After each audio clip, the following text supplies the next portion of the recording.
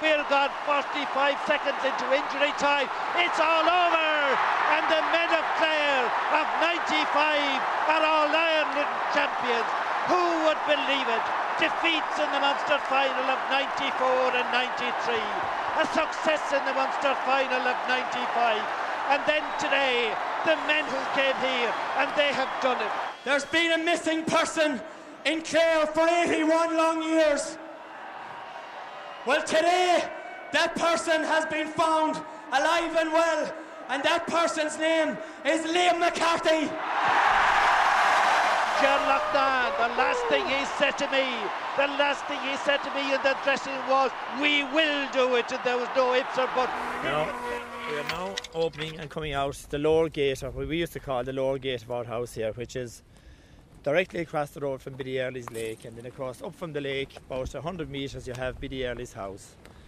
Now, for those who didn't know or never heard of Biddy Early, of course, she was probably the most famous, we now termed a faith healer or a clairvoyant of her time, and because of course she had those powers, she was looked on by, I suppose, with a bit of suspicion by the church.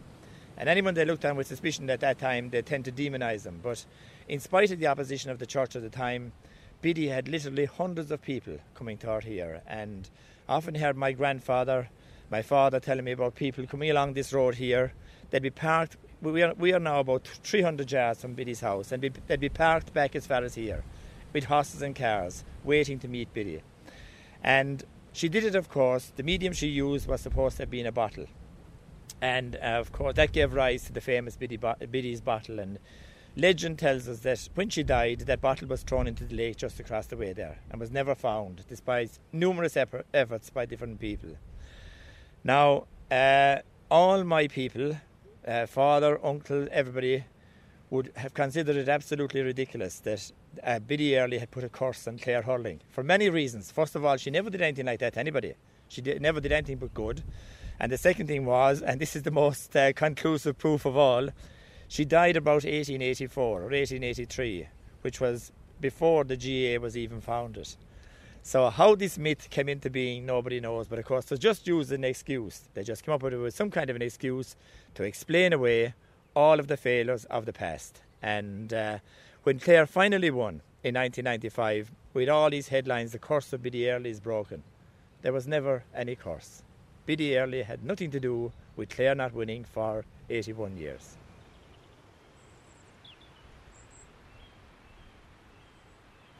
So when Tony Considine, Mike Mack and myself took over the Clare team in 1994, people saw it, I suppose, as a hope that at long last the curse of Biddy Early, which had lasted for 81 years, would finally be lifted.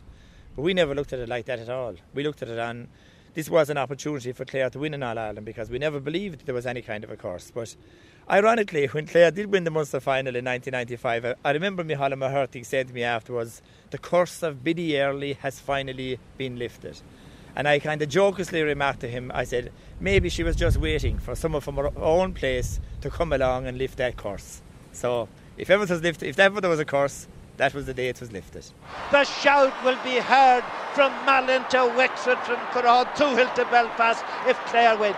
Of course, another byproduct of the Clare's march to glory in 95 was the revival of another huge Clare tradition, the Clare shout. Now, we had never heard very much about the Clare shout, so we needed to go. We know it went back to the time of De Valera. I think he had a special spot for Clare. Well, of course, naturally one can expect that, since that he chose Clare on the first occasion.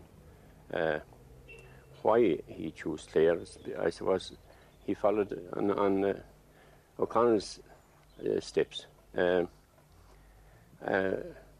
When he was president, when we were parting at the 2 Mile bridge, that's the border between Clare and Limerick, he asked me to know if I had ever heard about the Clare shout.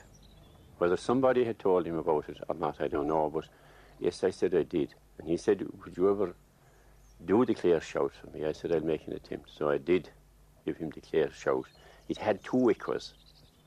This is the significance of it, it seems. I didn't see anything into it, of course, until then.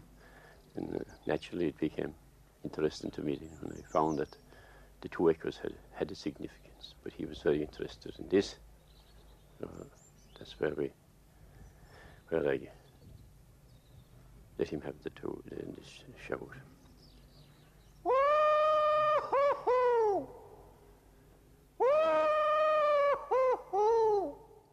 free hit to the Clare men, the last team that won in 1914.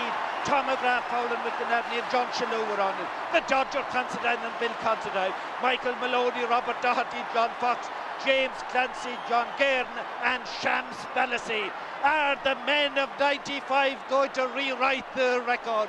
It's a 21 and Jamesy will take it, and we've gone 30 seconds into injury time. Jamesy O'Connor over at 21. He will certainly go for the point. He has driven it high and mighty over the bar and almost into the canal behind the canal goal. This was typical Tuesday or Thursday nights. We'd initially meet in either De Beers or in Wolftones. We'd tug out there. Mike would do some upper body exercises with us, sit-ups, press-ups, that kind of stuff. And then we'd all don the woolly hats and the layers and get into the cars and drive the short distance to the hill here in Tullyglass.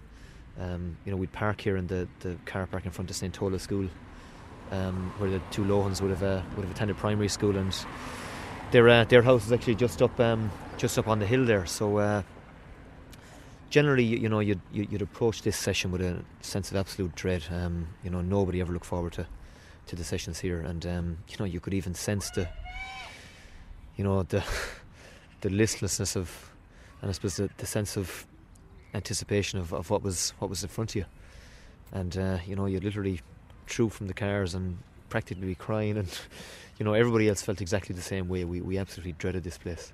And as I said, it wasn't particularly enjoyable. Know what was awaiting you. So you get out of the car, stick on the boots if you hadn't put them on in Wolftones, and then cross the road here to the hill itself. And Mike Macklin would absolutely break your heart by saying, "Right, lads, we've 40 to do," or something like that, and you'd sink even deeper into your boots.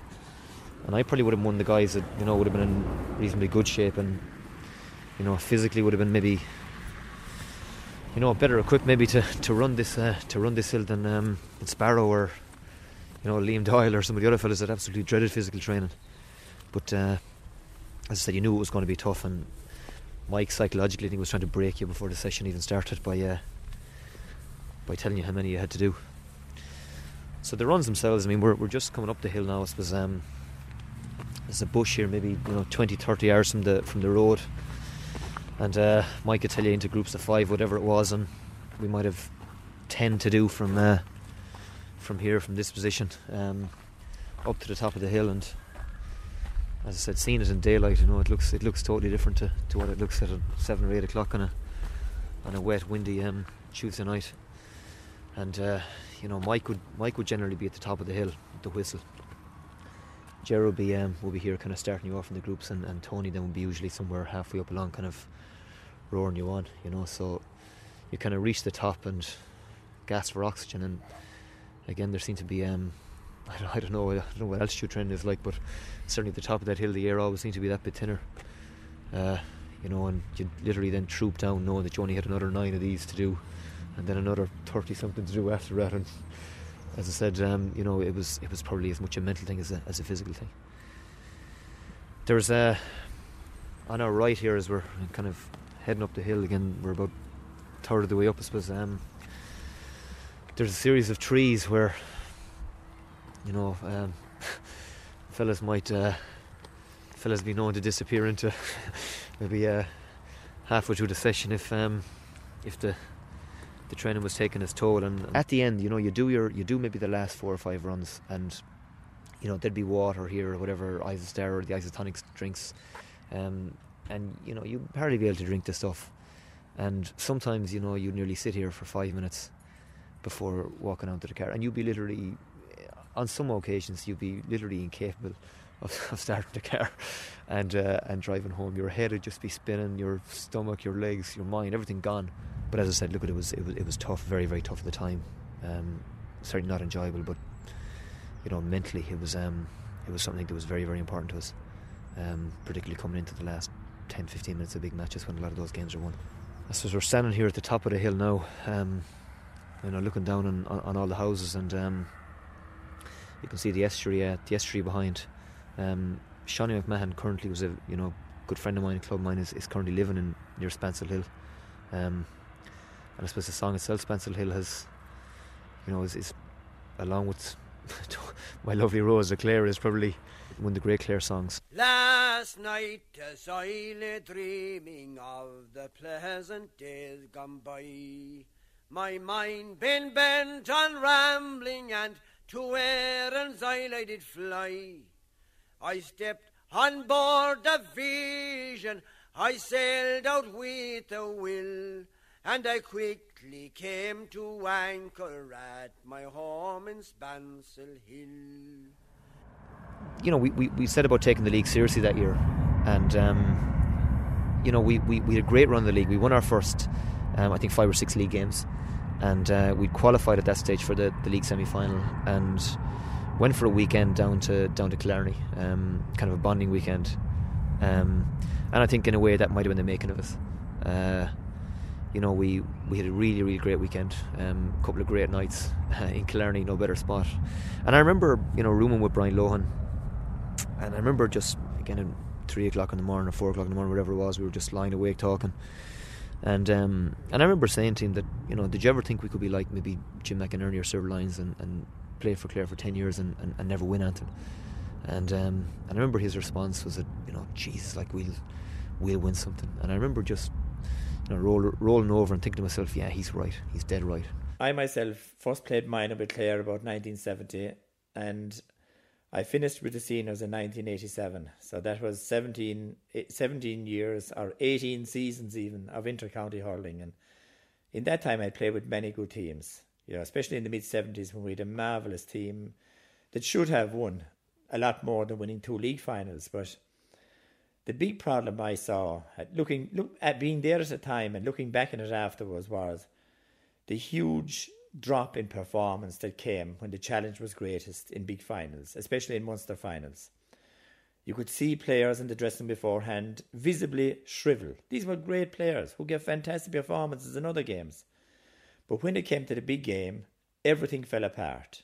Players fell apart individually, and collectively the whole team fell apart when the real challenge came on. And what I learned from that, I suppose, was that the biggest challenge facing me taking over as manager, and Mike McIntyre Considine with me, was to change the mindset, to change that mentality when the big day came. And you don't prepare a team overnight. You do it over a long period of time, over a period of 4 or 5 months, where you're constantly reinforcing that everything is going to be different this year. Things are not going to be the same as they were last year. You do this during the physical training, during the hurling training. But curiously enough for Clare, I suppose the real defining moment came when players first saw that things might be different this year. Whatever about the talk about being different was when we took the players away at Easter time in 1995, down to Killarney for a weekend away. And after training that day, we gathered in a pub in Killarney, and at a late hour at night, shall we say, around 12 o'clock, a sing-song started. Now, the Clare players had never heard me sing because I can't sing. So I was saying, no. And then it went on to about 1 o'clock, and as more and more we drank, the more anxious everybody became to sing. So they all thought I would sing a song that I used to sing under fierce pressure and under much strain, the German Clockwinder. And they were all waiting for that. So I said, no, I'll sing you a song now, I said, and I want you to listen to every word. So I sang the song, Waltzing Matilda. Now, the very fact that I was singing it all got the attention of everybody. But there were 2 parts of it that I really emphasised. The part of it, first of all, where the band played Waltzing Matilda as the ship pulled away from the quay. And amid all the tears, flag waving and cheers, we sailed off for Gallipoli. Just like Clare sailing into Munster finals before, with so much hope and so much expectation, and all hoping to come back victorious. And after that I kind of stopped, and then I kept going on to the next part. But the real part was towards the very end of the song. Now, by this time, I was singing in such a way that everybody was really paying attention. And the last part of the song was, and when the ship pulled into Circular Quay, I looked at the place where my legs used to be, and thank Christ there was no one there waiting for me to grieve or to mourn or to pity. And the crucial line after that was, and the band played Waltzing Matilda as they carried us down the gangway. Nobody cheered. They stood there and stared, and they turned all their faces away. I said, that's what has happened to you for the last 2 years, but I'll tell you, this year and from now on, it'll never happen again. There was absolutely stunned silence. And I stopped right there. There was complete, you could see almost an electric shock going through everybody. It was one of those things that wasn't planned. There was a once-off. And I'd say the players that were there, in 30 years' time, they'll still refer back to what happened that night. And it happened by pure chance. But it drove into everybody's mind that, cripes, maybe this year things are going to be different. Anthony Daly walks away. Is he muttering a quiet prayer right now? Wipes the arm and then circles around while an Offaly player is being attended to. 1914 was the last time that Clare won the All-Ireland. 1914 when Amby Power was the captain. Anthony Daly is the captain today. Dáithí Reagan comes over. He's sportingly speaking to Anthony Daly. Is he wishing him luck? We're in the closing stages of the 1995 All-Ireland final. 33 and a half gone. Ger Loughnane passes by. The man must be praying he comes from Biddy Early country. Anthony Daly strikes it. Is it sweet? Is it sweet? It's over the bar! And Clare are leading in the All-Ireland final with a minute and a half left. But Offaly have not finished yet. For myself personally, I suppose it was winning the Munster final and the satisfaction out of that. And then, as the boys often talk about it, like how unprepared the Clare people were for winning it. You know, we got back as far as Clarecastle that night and there was no podium ready. They hadn't time because they didn't expect us to win it. They threw me up on top of the bus stop, and I'll never forget that. And I remember all I said was, we'd had a good bit of crack coming home on the bus because it was a great celebration, and my mother would be an avid bingo goer on a Sunday night in Ennis. And I remember saying it must be a special night when my mother wasn't going to bingo in Ennis. And that's something that has always stuck in my head that night, you know, coming back there and being thrown up in the bus stop. That was because that's all they had ready and they didn't expect, you know, because an awful lot didn't travel. They were just so disillusioned with all the defeats. And but as we often said, the hardcore travelled, you know, the diehards travelled, and they're probably in some ways the 10,000 that we look to as the real fans, you know. Even to this day, I think we're probably back to that 10,000 again, and they're the same 10,000 who went up to see us playing Kilkenny last year in Croke Park, you know. And you'll always gather up, you know, the extras when you're going well, but there's a real diehard support in Clare, and you know, for those people that went that day, they'll never forget that day. I think, you know, that was the day of days because, as I said to you, we hadn't lost All-Irelands, we had lost Munsters. Is this a score for the Offaly men? Is it a Colleen held by David Fitzgerald on the goal line and sent back out beyond the 70-yard line? That's harped into the hand of Baker to McMahon, and McMahon goes forward. Personally, I suppose the memory that would stand out was when we won the Munster final. Like as I said, I never dreamt when I was younger of All-Ireland. It was just winning the Munster final, and I just remember when the final whistle went, I just went down on my knees. I just fell to my knees, and I just said thank you, God, like, because it was just such relief. Like, it was a day that we had dreamed. That was the day that I certainly dreamed of, was to win a Munster final. I don't think people maybe again realise what it meant to people, particularly the real, you know, genuine Clare supporters. When you look back now and see the pictures, I mean, just the euphoria. People, I think, were in disbelief that, you know, they'd waited so long, 63 years, for this to happen. Some people, I think, you know, couldn't actually believe it was happening. And I even remember towards the end of the game thinking, Jesus, as people kind of, you know, started to climb into the pitch, get off the pitch, or he'll abandon it, or some other catastrophe will befall us, and you know, this thing won't get finished. But it was just, I mean, the sense of elation, like, it was like a massive, I think, weight had been lifted off the shoulders of the county, and Anthony's speech and just addressing him and meeting your family after the game. It was a fantastic day, and we went back, I think, to the Anner Hotel after the game, and there weren't actually that many people around there. It was kind of pretty much the team and some close family members, and I think we watched the Sunday game and eventually kind of boarded the bus and headed back into the county, and we had no idea as to what was awaiting us. I mean, once we crossed the border, people were out in droves, and it took us ages, I think, to finally get home, to get back to Ennis. And again, there was a massive reception, I think, at the West County for us. So people were just people were just maybe absolutely elated. It just meant so much to them. People, as I said, had travelled to countless Munster finals, and always come home with their tails between their legs, be it at minor, 21 and obviously senior level. So the week subsequent to the game, the plan was to take the cup around the county. And I can remember there's a fellow called Don Ryan, who's a fantastic supporter, just lives in a place called Summerhill, which is just around the corner from my parents' shop in Ennis. And I think for some reason I had the cup in one of those days after the Munster final, and I remember taking it up to Don and just knocking on the door, and I just said, you might like to get a look at that, and he just broke down in tears, and I left him the cup and said, I think I'll call back later, and I think he arrived down maybe later and apologised, but that's what it meant to the guy.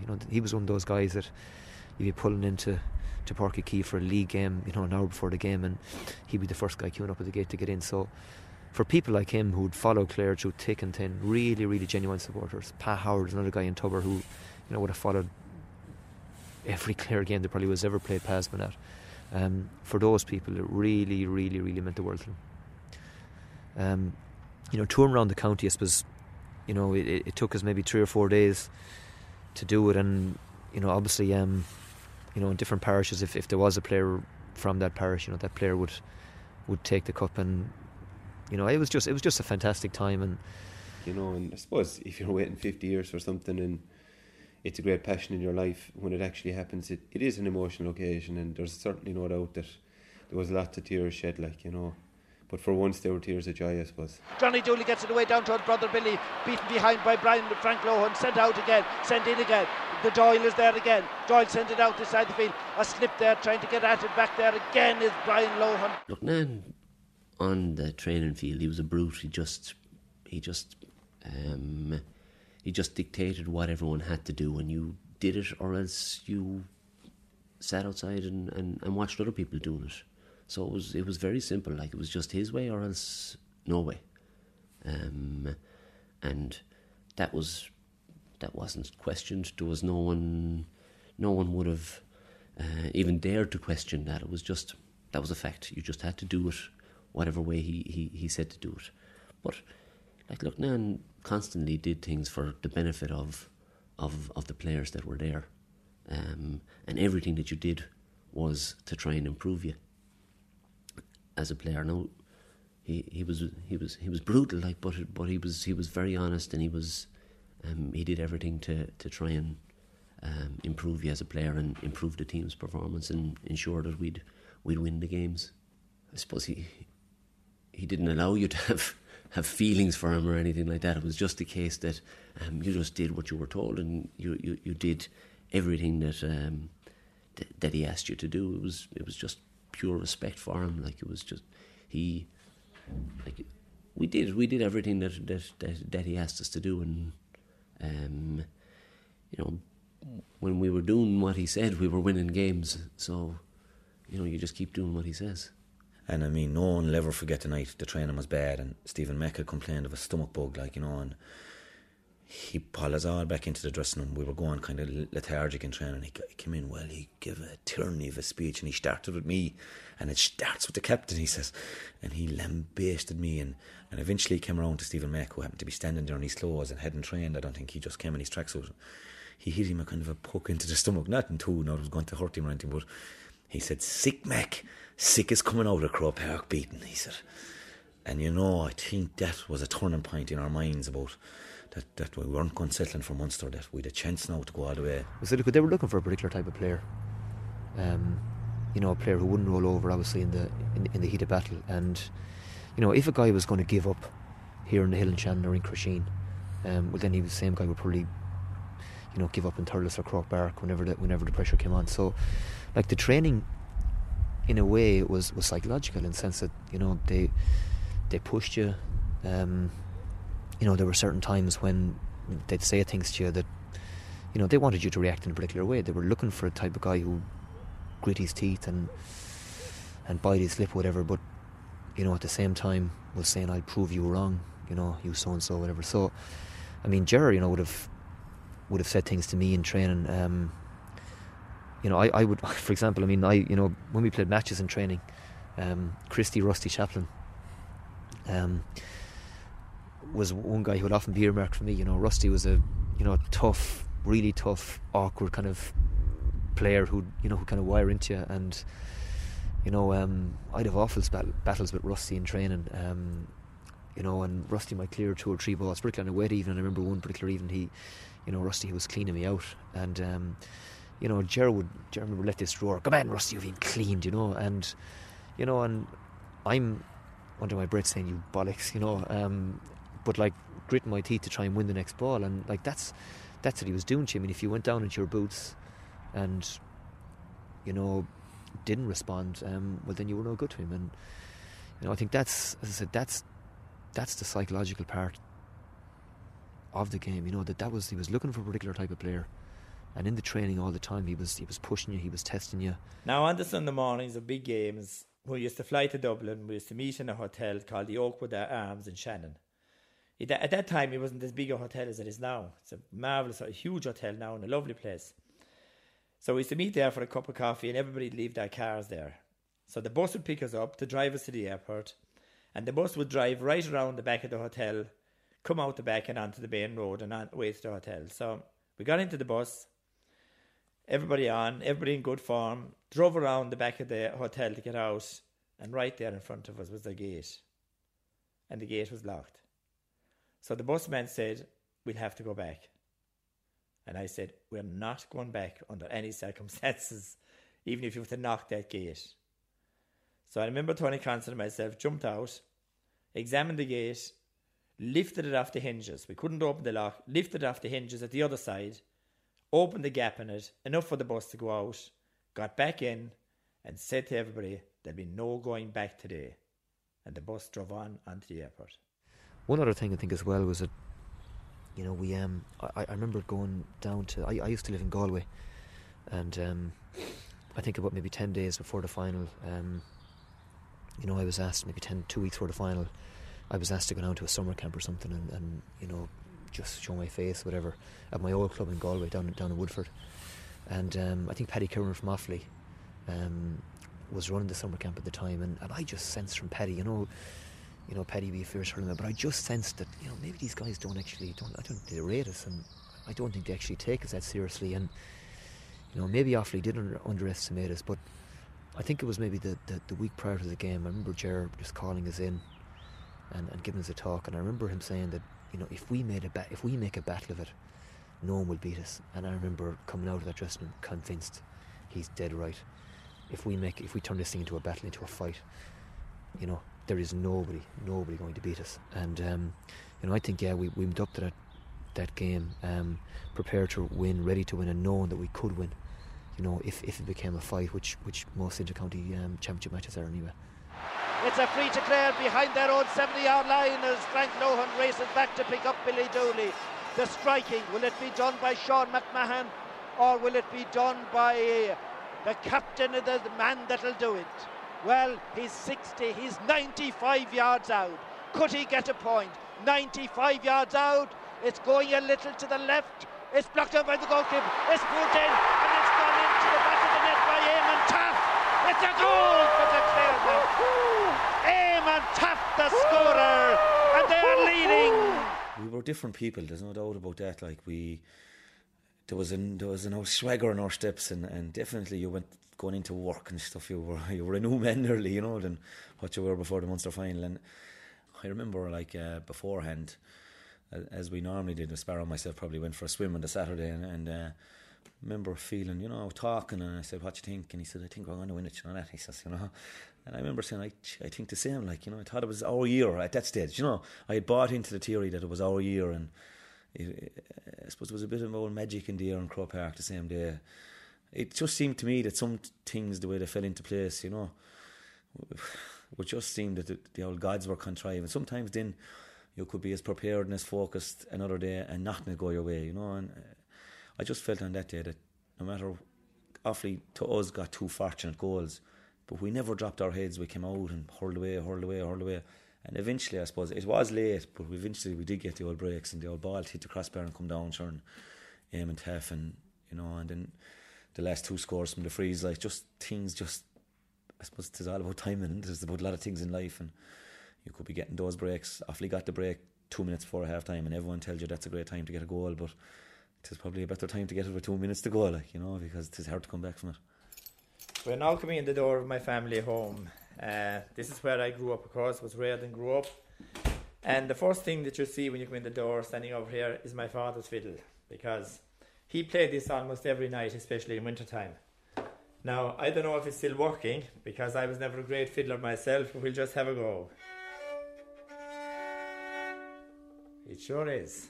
Only if I had somebody to work it properly. So, as I said, when I was growing up here, traditional music was central to our lives, to the lives of all our neighbours here.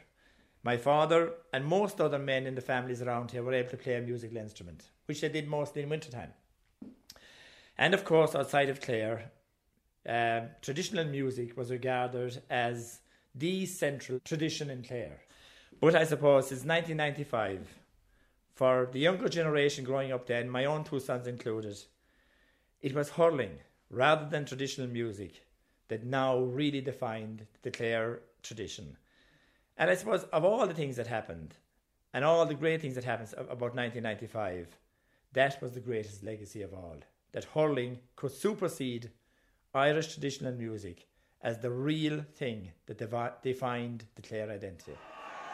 We have listened to many jibes down through the years. We were told to stick to our traditional music. Well, in Clare, we love our traditional music, but we love our hurling as well.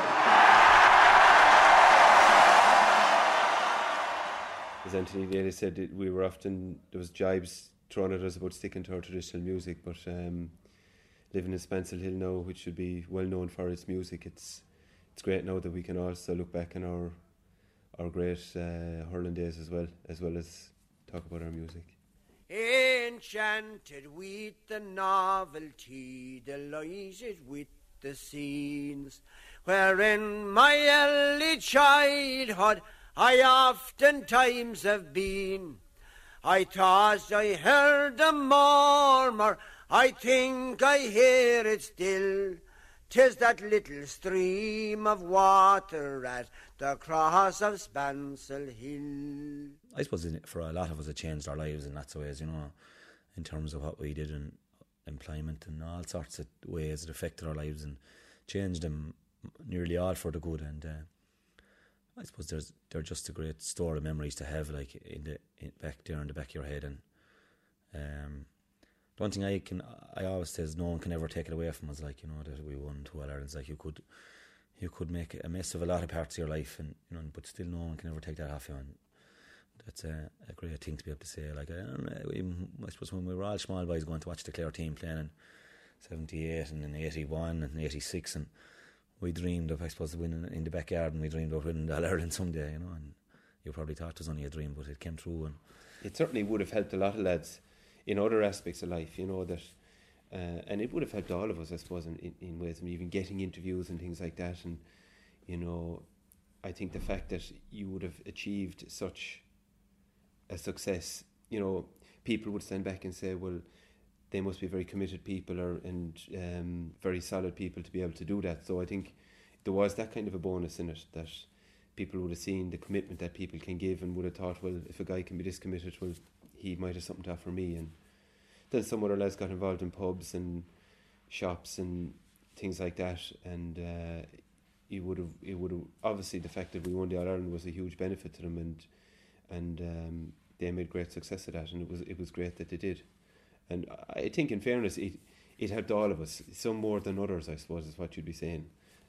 But I don't think there's anyone who would say that it didn't help them in some way. It was a bigger deal for supporters and for Clare people who were travelling home and travelling from abroad to watch the games than it was for the actual players. And I'd say nearly every one of the players would say that it was a much bigger deal for anyone who was coming home to watch it, and they got more out of the success than we did in a way, because at the end of the day, like, you're a player, and no matter what happens, you always have the next game to play, like, and you're only as good as that next game, like, so there was no point in getting too carried away with winning something now, especially when you're only, like, the majority of us were only, we were 23, 24, 25, and like, we have most of the championship games coming up when you're 26 or 27, 28, like, so there was, I suppose there was no real, it was bigger for supporters than it was for players. But that's not to say that the players didn't enjoy it, and maybe we'll enjoy it more when we stop playing, or when you sit down and watch the videos or whatever. It's an incredible side right on the field. They may have been waiting 81 years for a second All-Ireland. They certainly have done it in style, and what celebrations will be all over Clare, not for a day, not for a week, but weeks and months, and maybe which will stretch for a year. Where it struck me most anyway, it was magic going to the schools and all that. All of us said it was magic in the schools, because the awe and the wonder in kids who were probably old enough to understand 8, 9, 10, and then the secondary schools as well, like. But to me, myself, was older people, like, I remember meeting my brother's father-in-law, who, he's still alive now, but I suppose considered himself an old man at the time, but he was crying down Thurles after we won it, like, because he'd been to every Clare match, I'd say, that was every championship match over the years, and all the defeats, and he could remember back to 55 and all that, and he was crying like a baby, like, I suppose as players we found it hard to take it in, what it meant to other people, but I suppose to me it was the older people having finally seen the day, and that was what it meant, I suppose, most. And we didn't realise, it didn't sink in, I suppose, with the players until in a bit of time afterwards, when you had a bit of quiet time to think about what it was, and you had to look at videos and stuff like that and see people's reaction. At the time, it was very hard to. You're so wound up in the match, and you're so wrecked after the match as well, like, and it drains you so bad. So it takes a while, but I think to me anyway, it was some of the older folk, and what it meant to them, like, Yeah, I'd say it was a huge thing for the county. There's absolutely no doubt about it, and I think everyone, players, management, supporters, everyone really enjoyed it and got great sense of satisfaction and joy out of it. And I think the phrase that people often said was how it just brought us a huge uplifting in people, and that there was a buzz in people from it, and it was great to see that, and I think it did do that. I suppose one of the great memories would be, when I suppose Tony Considine took the microphone and sang a verse and a bit of My Lovely Rose of Clare, and just to hear all the gathered thousands down below us joining in, and it was we were all in the Hogan looking down at them, and that was a special moment in the whole thing as well. There was lots of them, but that was certainly one of them. Like, they sang it to a man and to a child, I think, and it was great. Oh, my lovely Rose of Clare, you're the sweetest girl I know. Well, it's 10 years on since that magical year of 1995, and of course many things have changed since. Players have moved on. Tony Considine, Mike Mack, all have gone from it as well. A new year has started in Clare, but every now and again something happens that brings the memories of that great year flowing back. Memories of the colour, the joy and the excitement that the Clare supporters brought, especially in their away trips to Dublin, the journey up, but especially the journey back after winning. Flags hanging out the windows, and visiting all the places on the way down, and as well as that, the huge reaction there was to Clare's victory from all other counties throughout the whole of Ireland. And I suppose what it shows everybody is that hurling was more than it was more than just a game. It was a movement of people. It was a liberation of people, I suppose, in Clare. And that was the greatest thing of all about it. To hear people now saying, for people that had passed on, I was glad they were there to see Clare winning that All-Ireland. I mean, that's better than having any medal or winning any medal. And it brings back to me the words of William Wordsworth when he said, "For oft when on my couch I lie, in vacant or in pensive mood, they flash upon that inward eye, which is the bliss of solitude. And then my heart with pleasure fills, and dances with those Croke Park thrills." Now, I think Wordsworth put in daffodils instead of Croke Park, but that's what it meant. You know, when you look back on it and think of some of the great things that happened, that had nothing to do with hurling whatsoever. You know, people that you saw in their eyes what it meant for Clare to win. That was the great thrill of it. And that is what gives such huge satisfaction and contentment that I think will last a lifetime.